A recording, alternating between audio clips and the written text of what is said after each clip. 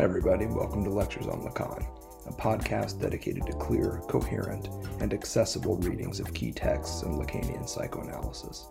I'm your host, Samuel McCormick, professor of communication studies and psychoanalysis at San Francisco State University. Hope you enjoyed today's episode, and if you do, be sure to like and follow us on Substack, Instagram, and all the usual places.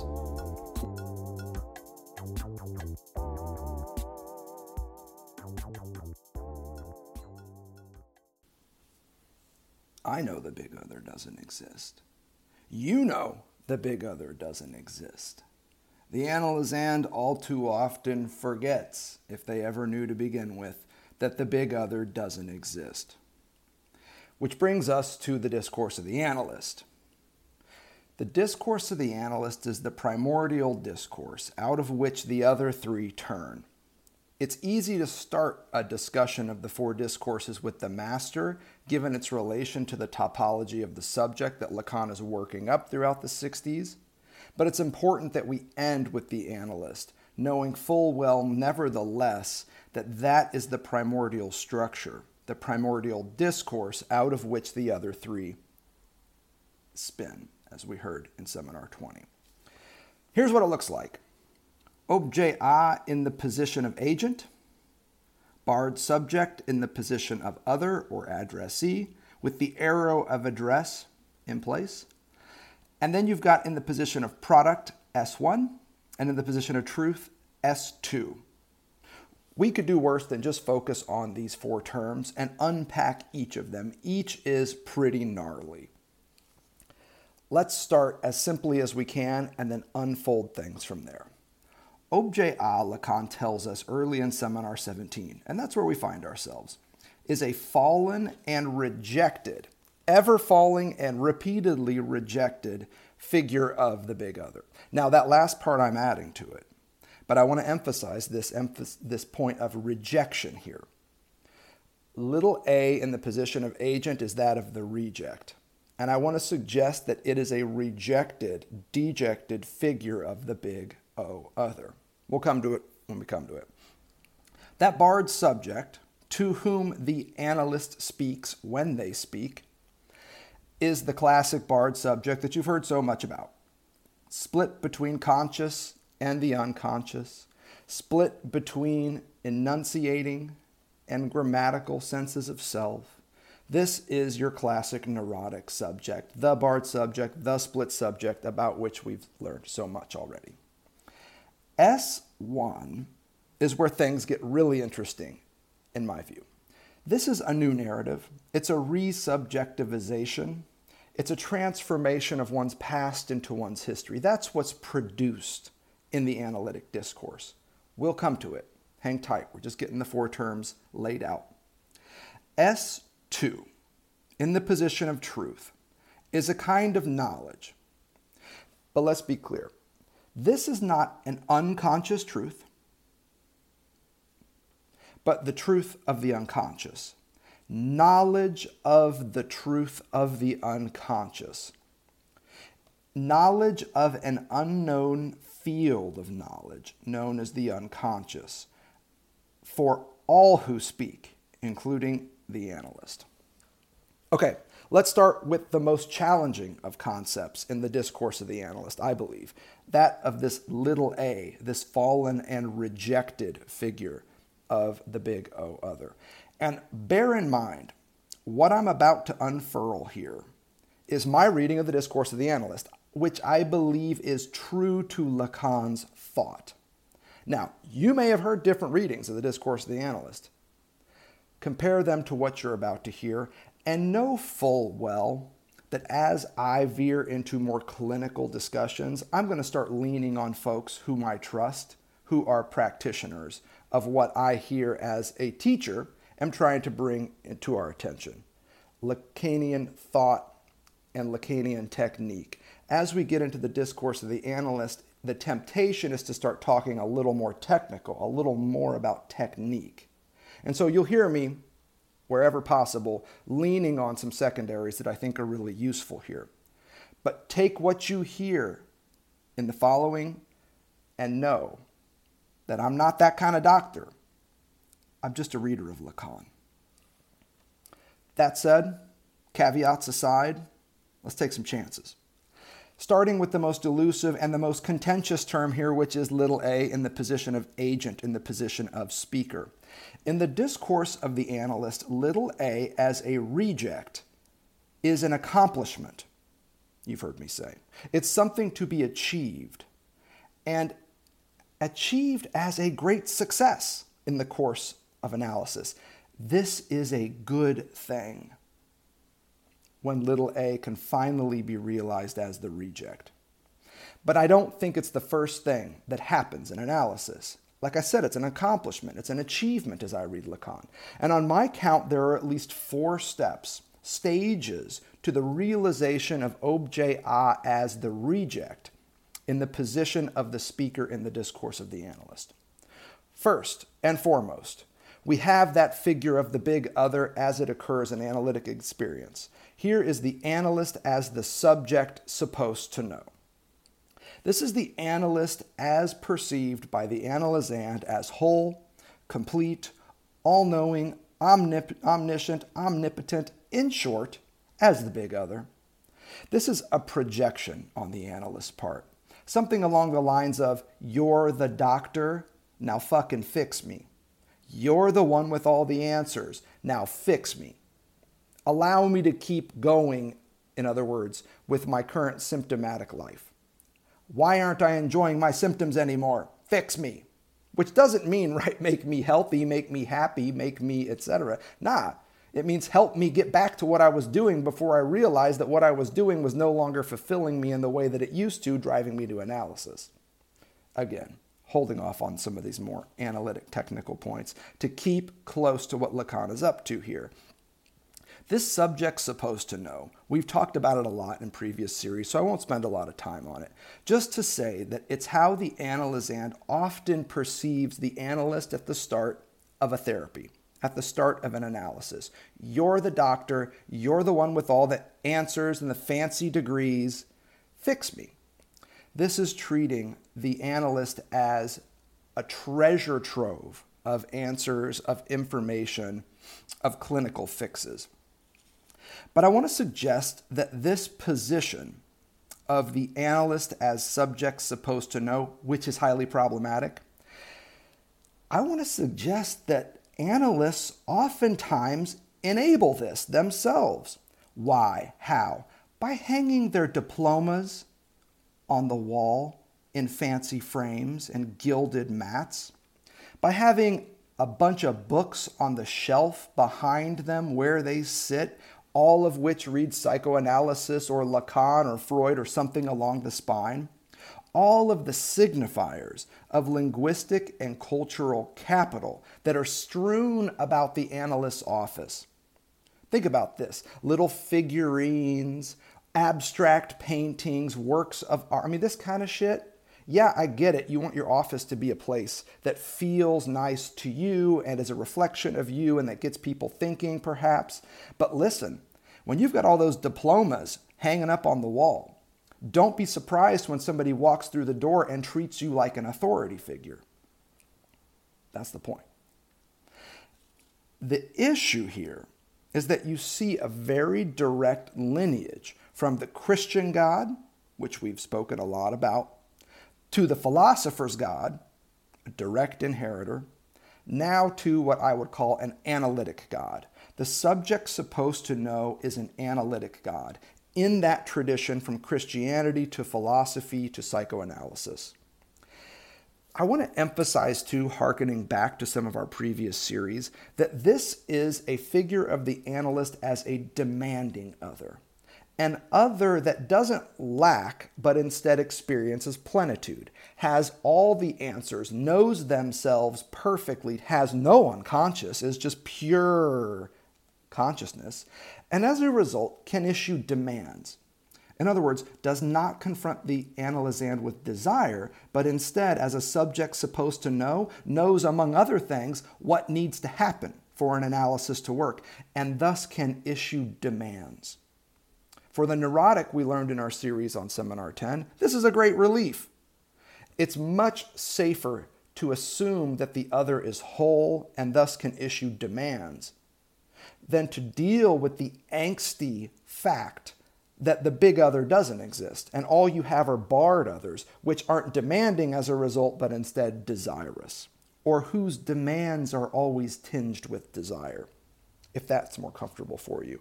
The point here, though, is that the subject's supposed to know, as a projection from the analysand onto the analyst, it sets up the analyst as a demanding other, one to whom the analysand could say, tell me what to do. Tell me how to live. Not just fix me, but tell me how to live a life so that I can remain fixed. Now, the truth of analysis, of course, is that you've already been fixed. That's part and parcel why you're here. It's because you're fixed, castrated, neutered, however you want to play with this. I don't want to go too far down there. This is just our first step toward that rejected objet that we want to get to. The first step, though, is analyst as subject supposed to know. Big A, if you like your letters instead. The analyst must fall from this divine, omniscient, omnipotent position and ever in the direction, hear me now, of impotence, of incapacity, of inability, in order for analysis to progress. The next step, as you no doubt probably have guessed, is a shift in the analyst position from that of a big other, a capital A, to a barred other, a capital A with a slash through it. This would be the transition from being a demanding other that can tell, and all too often does, tell the analysand what to do, to a desirous other, an other that lacks. This is an important turn in the formation of the analyst in the discourse of psychoanalysis. Here, the analysand's discourse changes in response to a shift in the analyst position. It shifts from tell me what to do to tell me what you want from me. Notice that slight shift. It's a shift away from the assumption that the analyst knows what needs to happen and could, as a result, just tell the analysand what to do, to an emphasis on the desirousness of the analyst. What do you want from me? There's still that tinge of tell me what you want from me, but we're shifting in the direction now from a demanding other to a desirous one who lacks and thus wants things. And the enigmatic status of the analyst at this point awakens a question in the analysand. What do you want from me? Tell me what you want from me, but fundamentally, what do you want? This opens the door to a more properly analytic agency for the analyst, not so much as a big barred other, presumably in search of wholeness, but a third step. Not a big barred other in search of completion, but a third step. A step away from the big barred other, an other, as the title of Seminar 16 suggests, to the other, which is objet A. Here what you see is a more properly analytic position, closer to that of the reject. You're no longer a big barred other in search of wholeness and completion and the like, but instead you're the embodiment of an enigma, of a properly little a, and with it something more akin to what we can call fantasy. Fantasy, a barred subject living their life in relation to what they think others want. At this point, fantasy would almost inevitably start popping. What do you want? What do you want from me? Tell me what you want from me. Tell me what to be relative to myself as a split, divided subject. Think back to our lectures on fantasy. How about an example? Simple stuff. Simple stuff. Simple stuff always at the risk of causing trouble. You used to take notes whenever I described my dreams, but now you're barely awake, motherfucker. Now, the motherfucker part, save that for the end. At this point, though, it's, I'm confused, dear analyst. Initially, I would come in here, tell you about my dreams, and you would take copious notes. You'd be scribbling over there, presumably in great interest. Now, when I tell you about my dreams, you barely seem to be awake. You're half nodding off over there. Seriously, what do you want from me, analyst? I thought I was supposed to talk about my dreams, but now apparently that's not what I'm supposed to do. What do you want from me? This is a trick. This is one that I can imagine as an analyst would be something very challenging to pull off. In other words, to constantly keep yourself, your status, your desire enigmatic, such that the analysand is always wondering, what do you want from me at this stage? The trick here would be to keep the analysand guessing, curious, inquisitive about the analyst's desire. What do you want from me? So the shift here, if you want to start mapping it out, is from capital A, as subject supposed to know, barred capital A, as the big barred other, which opens the door to desire, and a shift, a mobilization, if you will, of the analyst from a demanding other to a desirous other. That opens the door to a new question from the analysand. What do you want from me? And that, in turn, affords the analyst with the position of objet A, initially, as that of desirousness, as that of enigma, as that of someone whose desire is enigmatic, constantly shifting, unable to be pinned down. And I think that sounds like a lot of emotional labor. Doing that work of constantly keeping your desire enigmatic and keeping the analysand guessing about this. But I don't think it's as difficult as the next phase. The next phase, as I read Lacan, is that you would now need to somehow redirect that curiosity from the status of the desire of the analyst to the desire and the curiosity of the analysand for that desire of the other. Let me try and explain this. This would usher in a new version of objet A. You might even call it like an objet A2, such that the transitions here look something like this. Subject supposed to know, desirous big other, enigmatic desire of this desirous big other, and then this redirection from whatever it is the analysand imagines you, dear analyst, might want, to a question for themselves about why the fuck they're so curious about what it is that the analyst wants. Now, this would be a stepping stone towards something else, yet another stage in the phenomenology of analytic experience. And I think that's a pretty fine way to understand what we're talking about here. The shift from A to A to A to A to A that we're working at here, ever in the direction of rejection and impotence, it's a phenomenology in the Hegelian sense of phenomenology. Not a hermeneutic phenomenology in the Heideggerian sense, but a classic phenomenology in the Hegelian sense. Somehow, in the shift from a little a1 to little a2, the analyst needs to find a way to redirect the analysand's curiosity and inquisitiveness back toward themselves. And that, again, to me sounds like a very challenging task. No longer would the question be, what do you want from me? But instead, why am I so hung up on your desire? What is it about me that makes the enigmatic status of your desire, dear analyst, such a lure? Notice that shift from what to why.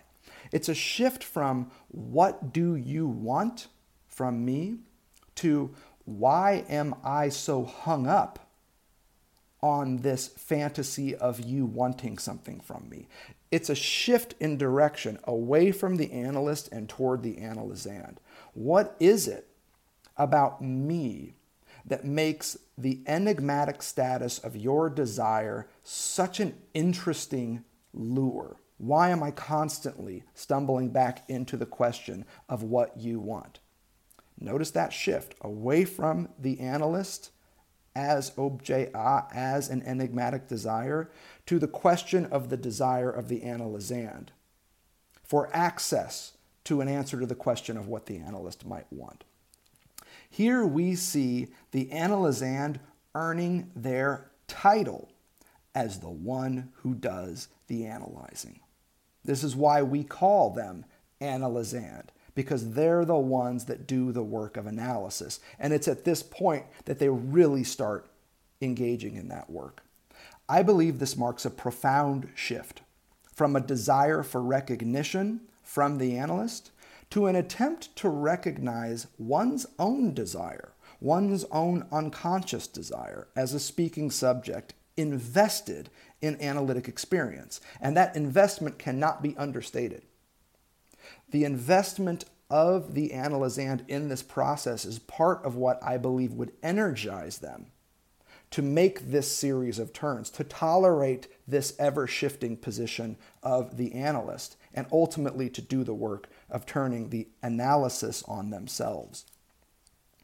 As time goes on, and I'm just guessing here, but always atop Lacan's work, these are informed guesses. I would expect that the analysand's need for the analyst would wane, and ultimately to such an extent that analyst and analysis itself, and notice how Lacan puts this, would lose even the slightest significance. This would be the shift to a final A that would be analyst and analysis as reject.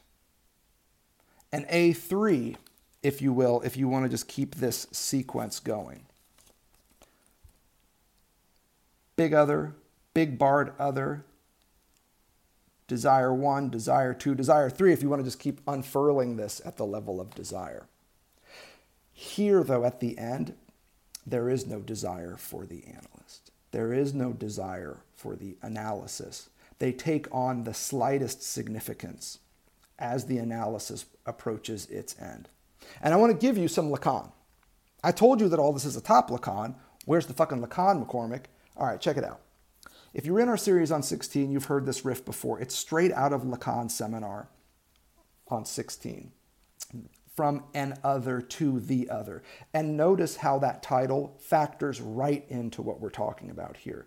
The an other from a big other, Lacan means here a big barred other. To the other is the shift from the barred capital A to the first objet A in this sequence that I'm tracing for you. From an other, notice it's not from the big other. It's from an other to the little o other. That's the title of Seminar 16. That's where this shit is coming from. I'm not just making this up. And to that end, I want to give you a weird and wonky passage from Seminar 16. You can track it down on your own if you want, but I believe this passage well resonates with Lacan's depiction of the analyst as the reject in the position of agency in the discourse of analysis that we see at the start of Seminar 17. It's from Lacan's 22nd lecture, so right toward the end of his previous seminar, Seminar 16, From an Other to the Other. Here's the passage. It is around the enigma, the questioning that remains here, about an act that cannot be initiated for the very one that inaugurates it, except by availing of what would be for it, I mean the one that inaugurates this act, and specifically the psychoanalyst, its term. That sentence sucks. What a challenging sentence. Not surprisingly, we get a clarification in the next one. And not simply its term, but properly speaking, its end. What he is talking about here is the analytic act, the psychoanalytic act, right? And you can imagine where this is coming from, where? Seminar 15, just before 16, on the psychoanalytic act. And he's talking about the end of analysis, which has been a topic that we've queued up in this series since our work on Seminar 11. The end of analysis. It seems to be something that Lacanians are very keen on, conceptually and clinically, to try and figure out what the end of an analysis looks like. I think it's just fabulous that we even talk about the ends of analysis. Because if you get into the mix with some psychotherapists, my understanding from a lot of folks I speak with is that there's some kind of interminable shit that's happening there. Oh, everyone can benefit from therapy. You just keep going and going and going and going.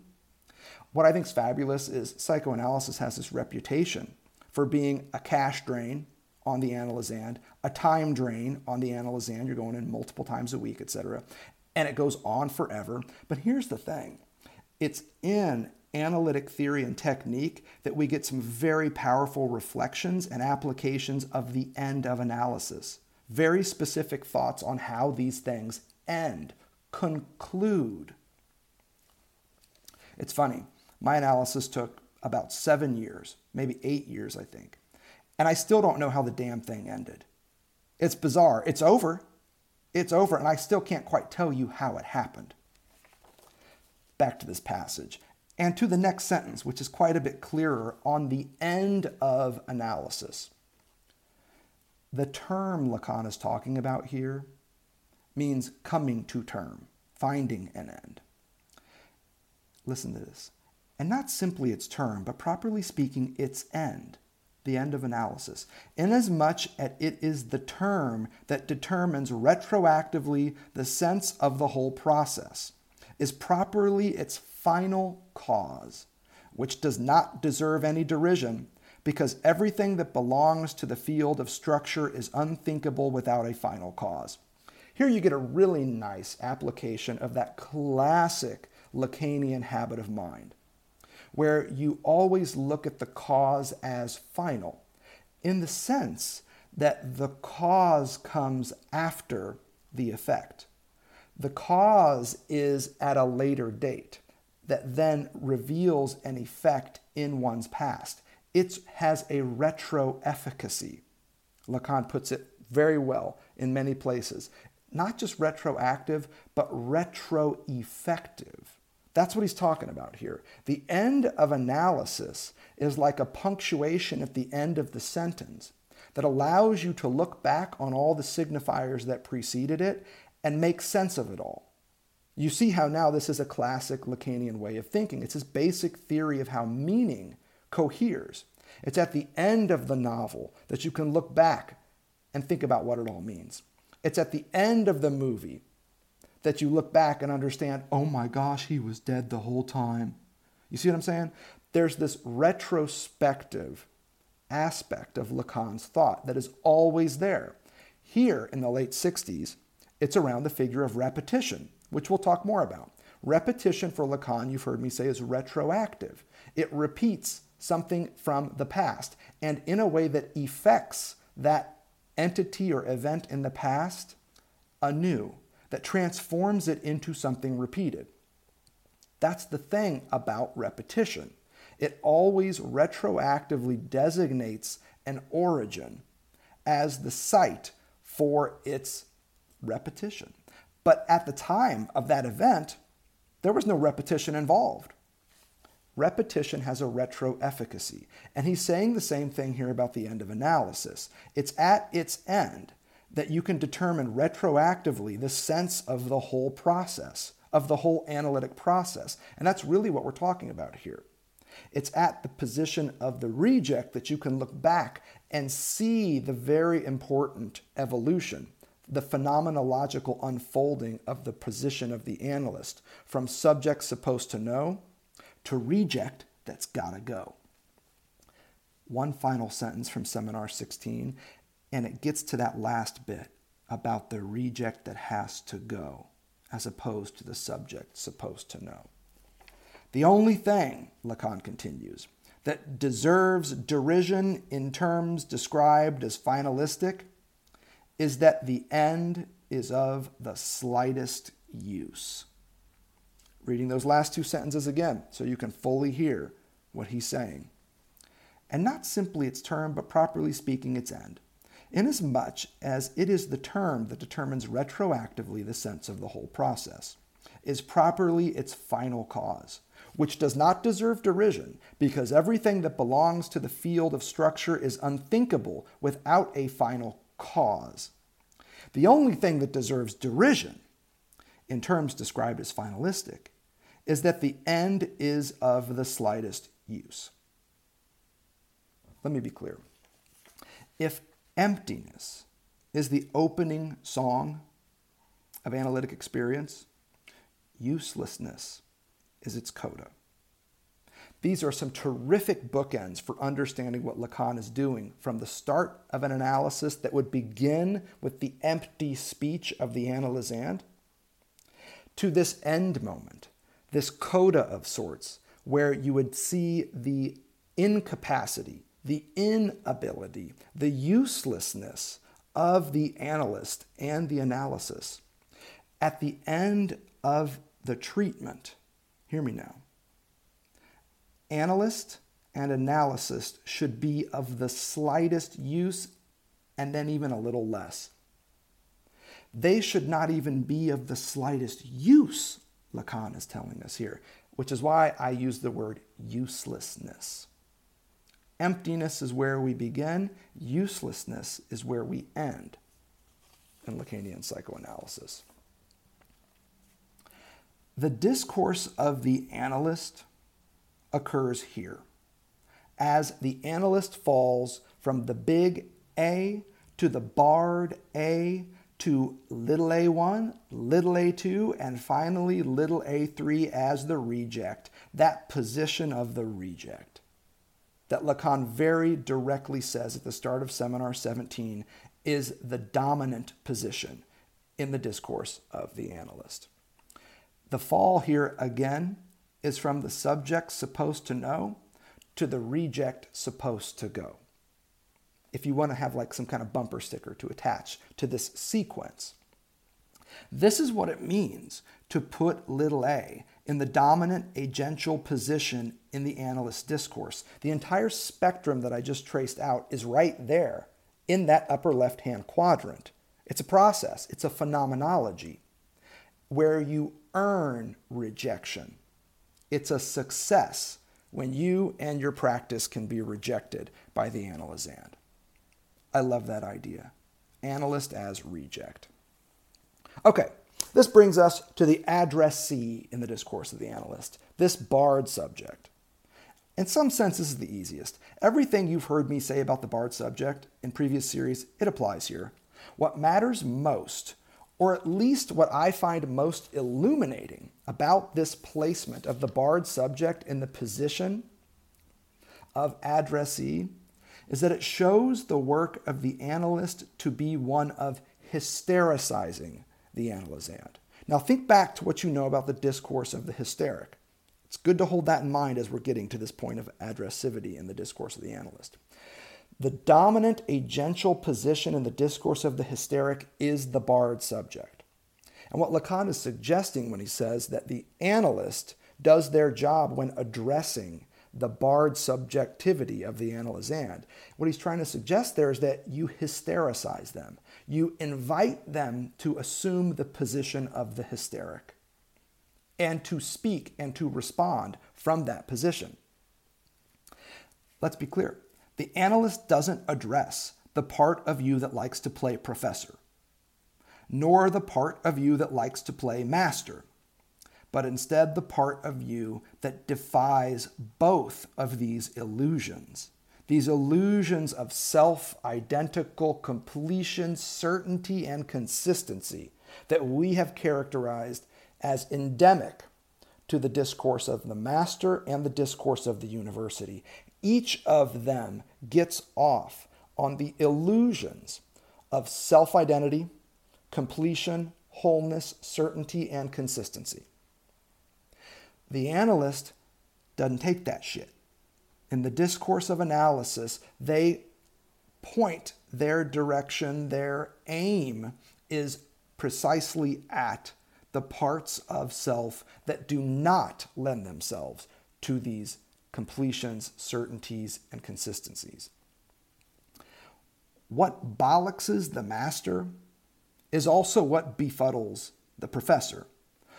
The ever-present, ineradicable activity of an unknown field of knowledge known as the unconscious.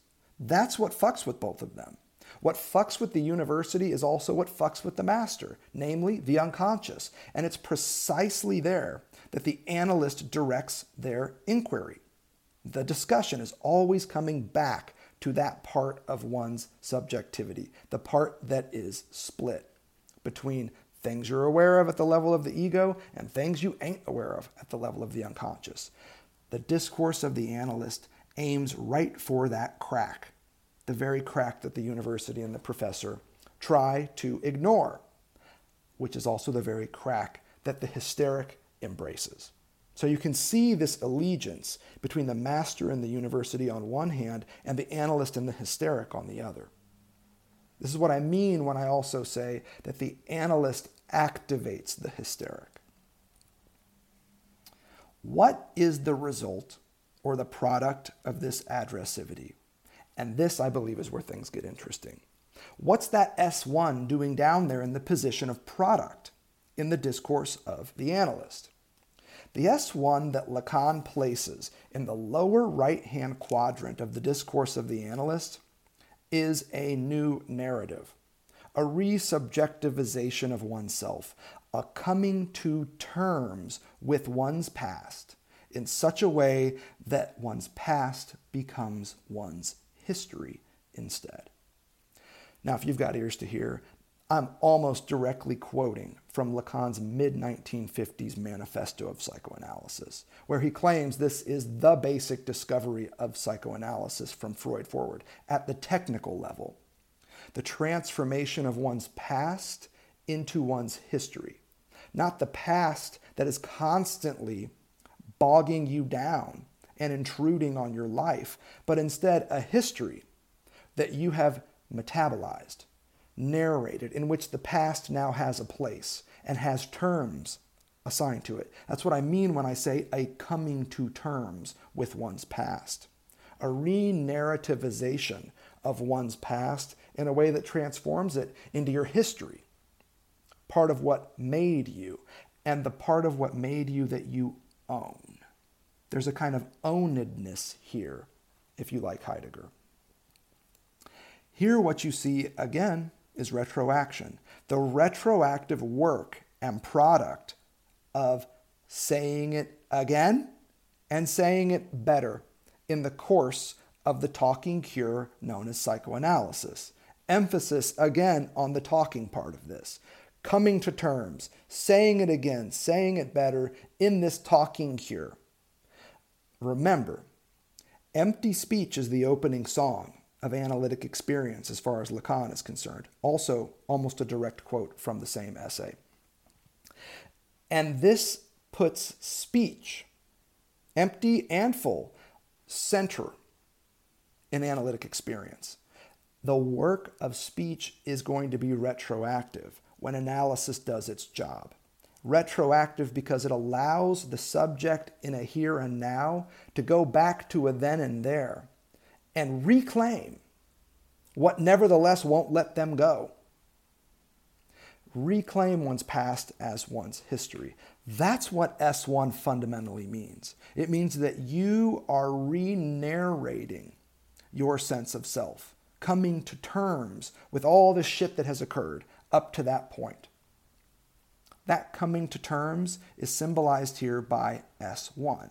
Not because you're becoming the master, but because you're adopting what Lyotard would call maybe a master narrative. You're coming up with a new master narrative for yourself. The nuts and bolts of this new narrativization, if we can call it that, with this other wonky word that Lacan uses in that essay that I think is still quite good though, resubjectivization. That's a great one here. Remember, language subjugates and subjectifies us. And yet, when mobilized in the field of analytic experience, language is also the very thing that allows for a resubjectivization through this re-narrativization of one's past, that transforms it, transfigures it into one's history. The nuts and bolts of this process are important, and they're worth noting, especially given where Lacan begins Seminar 17, namely with his foundational theory of the signifier as that which represents the subject to another signifier. Now, we typically write this in ways that you've already seen. There's an S1 over a barred subject with an arrow pointing to S2. This is also the basic boilerplate that Lacan would use to assemble the discourse of the master by simply adding objet a in the lower right-hand quadrant. There you have the discourse of the master. But it's important here because that linking between the S1 and the S2 is part and parcel of the resubjectivizing process that occurs in analytic experience. We write it like the topology of the subject that we developed from Lacan's hypothesis in the early 60s that the signifier is what represents the subject to another signifier. With the idea being that the subject, this is review, so you should already know this, is a retroactive effect of S1 linking up with S2.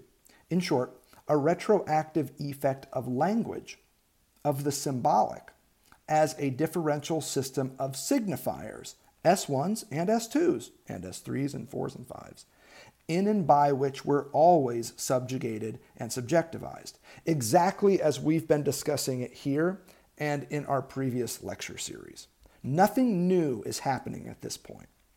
What I'm suggesting is that part of what's cracking in the lower right-hand corner of that discourse of the analyst, where you see S1, is this entire topology of the subject, where S1 links up with S2, and together as language they do the retroactive work of designating a subject that is a mark left in the living individual, as we've established here at the start of Seminar 17. Here, in the discourse of the analyst, by way of the hysteric, all of this occurs. And in a way that's fundamentally, or at least analytically, liberating. That's a risk, but it's something I want to say and something that I firmly believe. This is a liberating move. This resubjectivization by way of the hystericization of the analysand is a liberatory project. But again, why take it from me, just a measly, old, dejected professor, when you can hear it from the one, the only, my brother from another mother, Bruce Fink? I wish I knew his middle name so I could put his middle name in there too when I announce his arrival. I think that his reading of this process, this production of S1 in the discourse of analysis, is extremely good and totally spot on. Let me see what we have here. The best read that I have found in his work on this is in the Lacanian subject, and it starts on around page 135 and goes to 136. If you don't have a copy of this book, it's one definitely worth getting your hands on. I'm just going to thread some of his words together to give you a sense of how this occurs, this resubjectivization that the S1 in the position of product designates. The analyst discourse, according to Fink, is one in which the analyst interrogates the subject in his or her division. That's where you see that arrow pointing from the reject to the barred subject. The patient, in a sense, coughs up a master signifier that has not yet been brought into relation with any other signifier.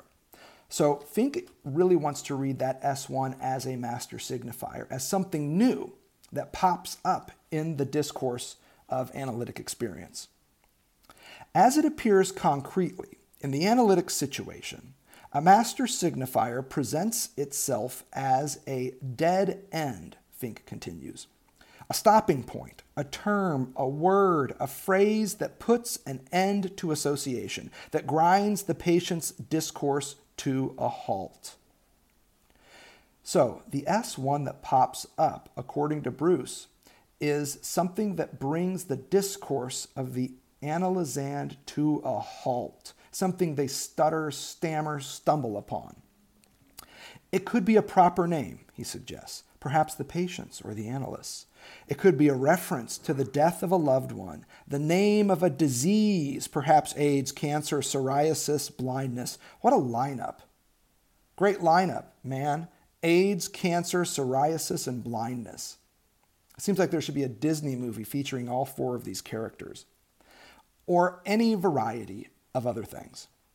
The task of analysis, Bruce continues, is to bring such master signifiers into relation with other signifiers. That is, to dialectize the master signifiers it produces. That dialectization of the S1 relative to other signifiers is precisely what we mean when we draw an arrow from S1 to S2 and establish a link between these differential signifiers in the topology of the subject. That is a bringing of signifiers into dialectical relation with each other. The term I prefer here, because I believe it's more precise and truer to Lacan's thought, is differential.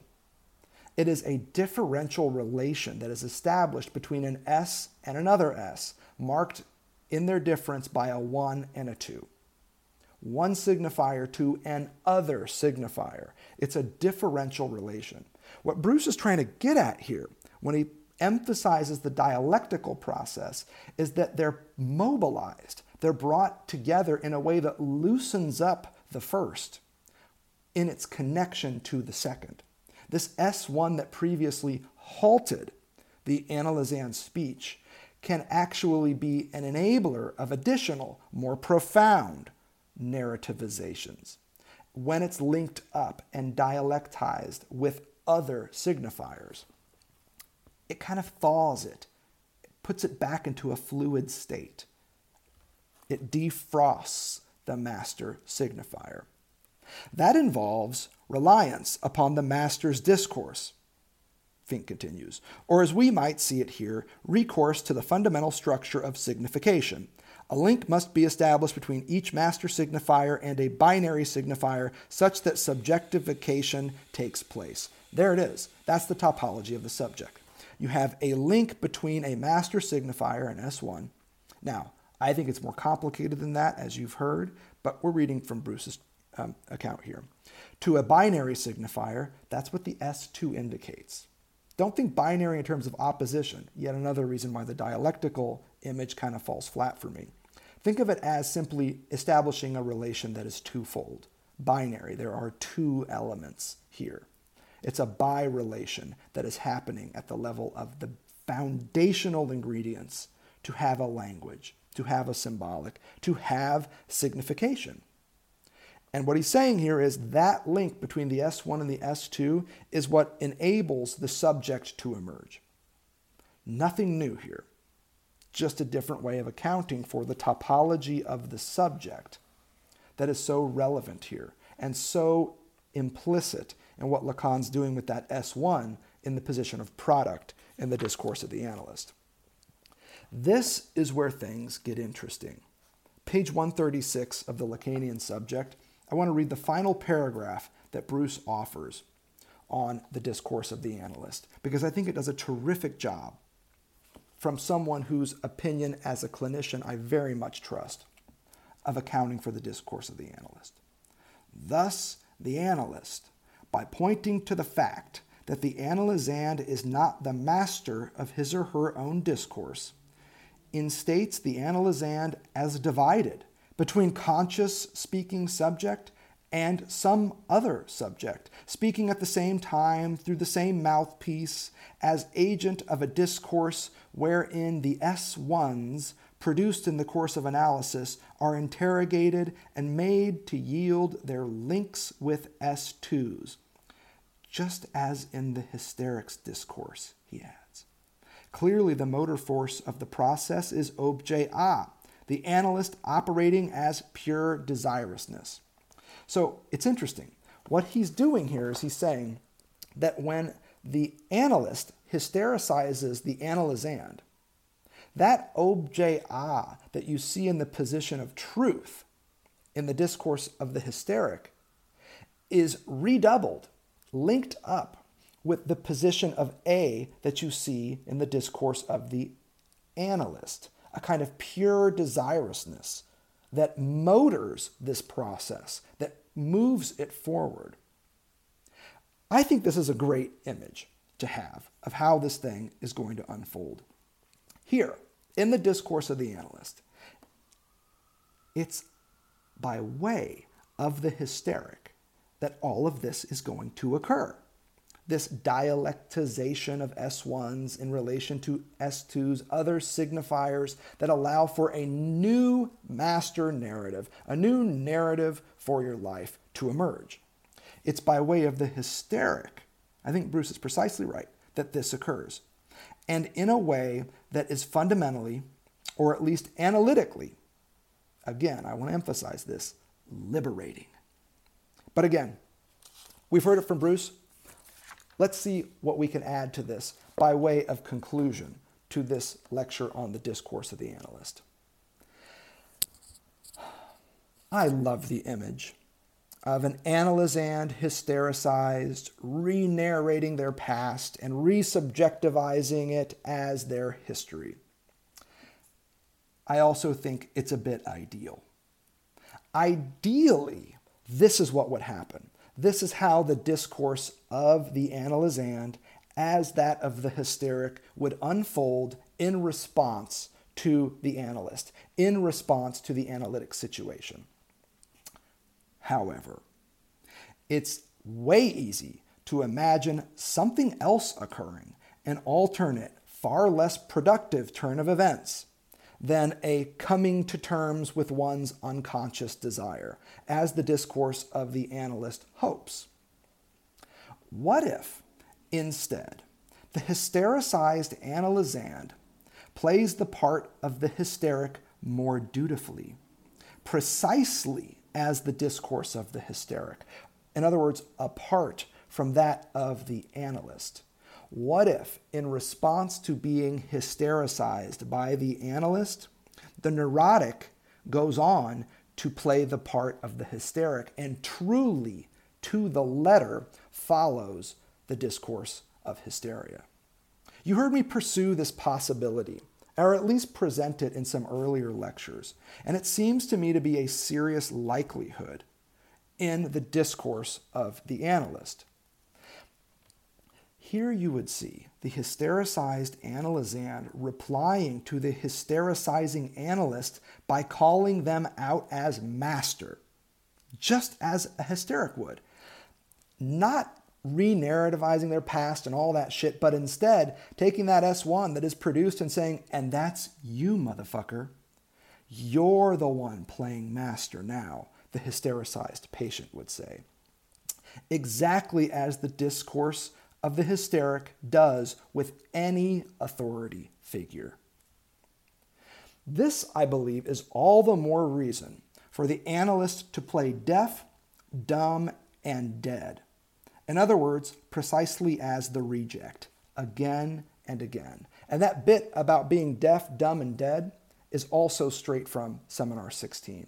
Lacan outlines this as a basic sensibility, a persona, better yet, an ethos, an image of the analyst reflected back on them by the analysand. The analysand should understand the analyst as deaf, dumb, and dead. In other words, as a reject. That's crucially important here, and because I think that would do the work of diffusing this hysterical return, where the hysteric now turns back to the analyst and says, ah, so you're the master and you think you know everything. Oh, aren't you fucking clever? Let's see just how clever you are. And suddenly you've got a backfire. The discourse of analysis no longer produces the happy re-narrativization of the subjects past as their history, but instead awakens a sense of mastery, a sense of, which I expect is quite normal, resistance. Resistance from the neurotic to this move. All the more reason for the analyst to show up as deaf, dumb, and dead. In other words, rejected, again and again. And speaking of primary truths, how about that S2? You know what I'm talking about, the S2 in the lower left-hand quadrant of the analyst's discourse. We covered all the other three terms. We got to cover the S2 too. What is this S2 doing down there? S2, in the position of truth, in the discourse of the analyst, is knowledge of the truth of the unconscious, you heard me say. But I want to add one more thing here at the end. It's a hidden knowledge. It's a hidden knowledge of the truth of the unconscious. Notice that juxtaposition of knowledge and truth. It's something Lacan is very keen on at this point in his thought. Yet another reason to question the analytic practice of filling one's office with everything other than signs of rejection. Here what I'm talking about are framed diplomas, shelves of books with Lacan's name on the spine, every other trapping you can imagine of linguistic and cultural consumerism, the abstract work of art on the wall, the aboriginal figurine on the desk. You get the idea. You've seen pictures of Freud's office. The danger in showing up with all of these signifiers of linguistic and cultural consumerism, I really want to emphasize that, is profound. How can you play the reject when you're surrounded by shelves of books and fancy diplomas and all these indicators that you are anything but that? All of this, if you follow Lacan's thought, suggests a certain type of analyst. The analyst with the diplomas and the books and the figurines and all this shit strikes me, and here I'm just working with what Lacan gives us, as an analyst who has not given up on surplus jouissance in order to, as Lacan puts it, proffer the psychoanalytic act. And I'm more or less quoting from the end of chapter 3 in Seminar 17, that passage, I believe, on page 53 that we've discussed. How can the analyst proffer the psychoanalytic act when they're surrounded by so many objects of linguistic and cultural consumerism, the function of which can only be the generation of surplus jouissance? It's to this topic, which you've heard me say is the central topic of these early chapters of Seminar 17, that we now turn, namely, once more, to the topic of jouissance. Thanks for listening to Lectures on Lacan. Stay tuned for more episodes soon. A big shout out to the artist Jerry Paper for our podcast theme music.